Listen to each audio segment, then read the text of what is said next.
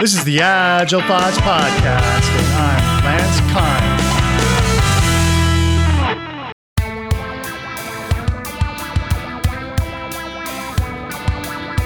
I'm Chris Barton. You can find me through my work email. It's chris.barton@leadingagile.com.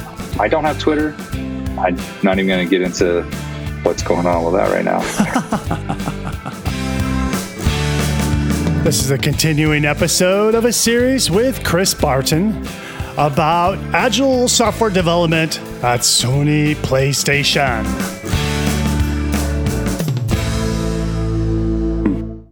Okay. Yeah, no, that's interesting for the Agilists who are listening.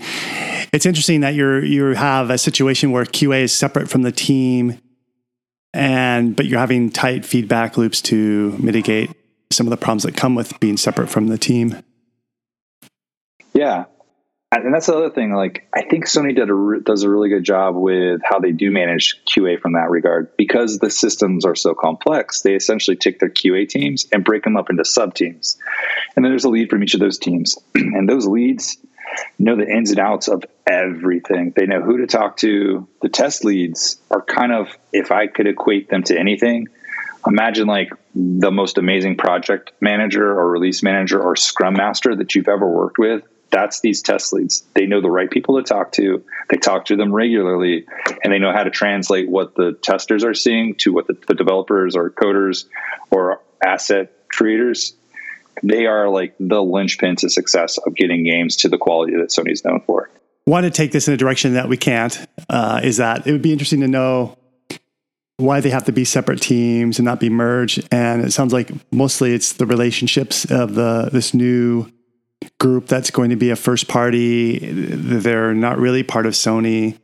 And so this is the compensating control, if you will, is to have a separate team, but have what you're describing are liaisons built in who are very proactive. Yeah, it's a really good question, right? So now you're talking about like, how do we always say things like, with dependencies, eliminate what you can, manage what you must.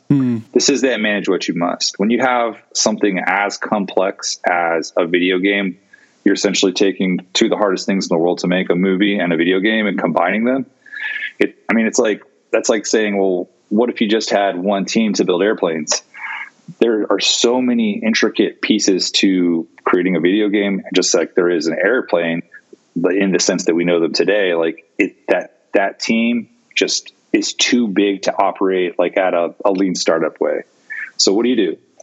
You focus on the things that matter the most: communication, conversation, creating alignment, and then you find out what's the fastest way to get things back and forth and through teams, since these teams are so large. And like, that's where you always, especially right now, it's a hot topic of like, oh, agile at scale doesn't work. Sure it does. Like, there's plenty of examples of that where it does. Like, Sony creating video games is one. Boeing making airplanes is one. Like, these are highly complex things being built across multiple, very massive groups of talented people. So when we say team, we're talking about the thousands. You're not talking about just software developers or just QA or just the voice acting group. You're talking about everyone. Is that? Yeah, exactly. And like a team of teams, like I guess I'm using a very general term very loosely. But yeah, it's, when I say team, I mean everybody. Yeah, cool. And I've consulted with a gaming studio that had embedded QA with their developers, but it wasn't a AAA, so the scale was completely different.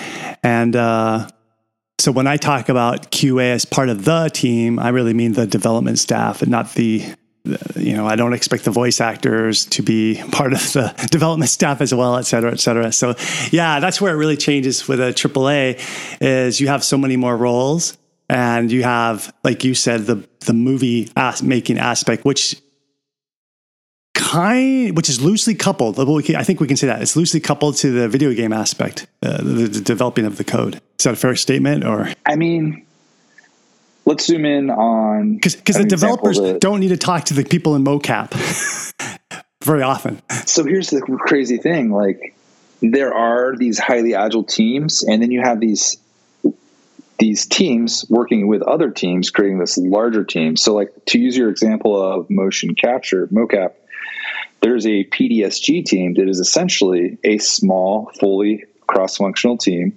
that does motion capture and then the things around it.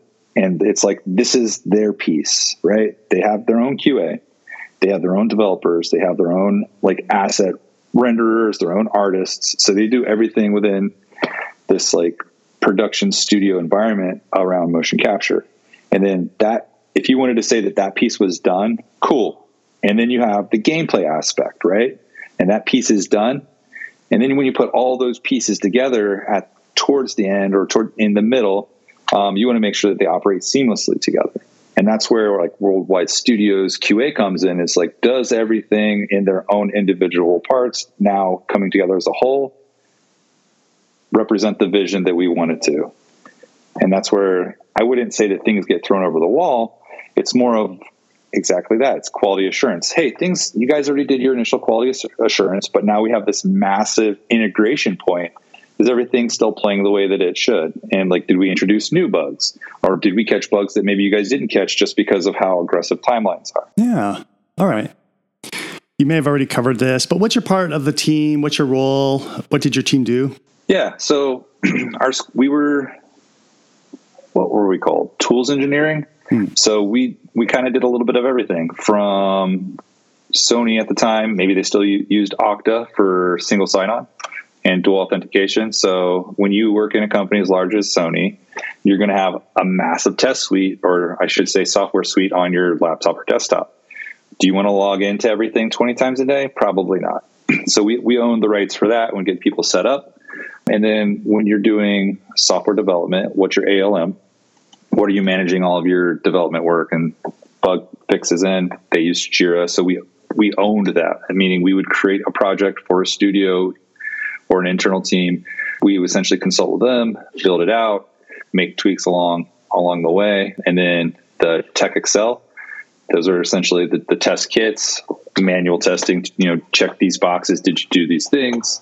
And then one of my favorite tools that we had at the time was ShipWatch. So as video games get more complex and bugs are harder to reproduce, let's say that you came across something in a game. Well, you can use ShipWatch to capture it. Say, hey, this is the bug that I'm seeing, and this is how I reproduced it. So we would take a video clip, and ShipWatch would essentially capture it and then store it in an area that was originally on site. What we found over time was being able to integrate all of those tools together was very expensive and very hard to do with all of the requirements to do that internally, which is actually a really long, boring story of how Sony PlayStation's Worldwide Studios QA leveraged AWS to be able to access these things in all of the major regions. So people in Tokyo, people in London, in Liverpool, and people in San Diego could be using the same resources at any given time without any constraints on a system. It was really cool. And that's what we did. We did all those things. We integrated all those things together. If somebody was like, hey, I want to be able to do this add-on in Jira, we would test it. We would make sure that it met all of our compliance requirements, did the things they needed to, and then we would integrate all of the tools together. So part helping people get their tools set up, part tools integration, part tools health. Anything that had the word tool in it, we owned pretty much. Interesting. By the way, when you say Tech Excel, do you mean you don't mean Excel spreadsheets? You probably mean Excellence. I do not. Oh, okay. So Tech Excel is its own company. Some of the tools that they own, DevSuite is an ALM solution. Project One is exactly what it sounds like. It's product management. For test management software, that's what we use the most. It's called DevTest. And then they have a task management software, which is separate from test management, called DevTrack. We also use that. A lot of the veteran QA testers really, really loved most of the Tech Excel product stack. For better or worse. They had a lot of, again, these guys are really smart. So they had a lot of, this tool was open enough to where you could actually add your own code to it in some spots. And a lot of these guys had done that so that they could reuse them between titles or video games. Speaking of automation and the video game industry, what kind of automation is valuable for producing Spider-Man? Yeah. So there's actually a couple cool things that I saw. I don't think I can say the names of the projects, but one was one I talked about earlier, where there's essentially the very rudimentary, like things that like a 6-year-old could test in a video game. We had software that could do that the guys on our engineering tools team wrote. Another project, and again, like I don't know how much I could speak to, there was a project where we could essentially use virtual machines to simulate multiple PlayStations to test if when a game got released, it would crash the servers hosting it. Scalability. Yeah. Yep. Scalability testing. And then here's the cool thing that, and again, like I can't say the names of the projects, taking those two softwares and putting them together to be able to test the same thing on multiple instances in a virtual environment, meaning you could play 500 versions of the same game. You've essentially multiplied your QA testing 500x so that you could shorten your testing cycles significantly. Okay. Is that for running tests in parallel, or is that for configuration testing, meaning testing on different possibilities of PlayStations? Oh, the answer is yes. Oh, okay. Yep. All right. Both. Yeah. And like, imagine the implications of those projects being successful.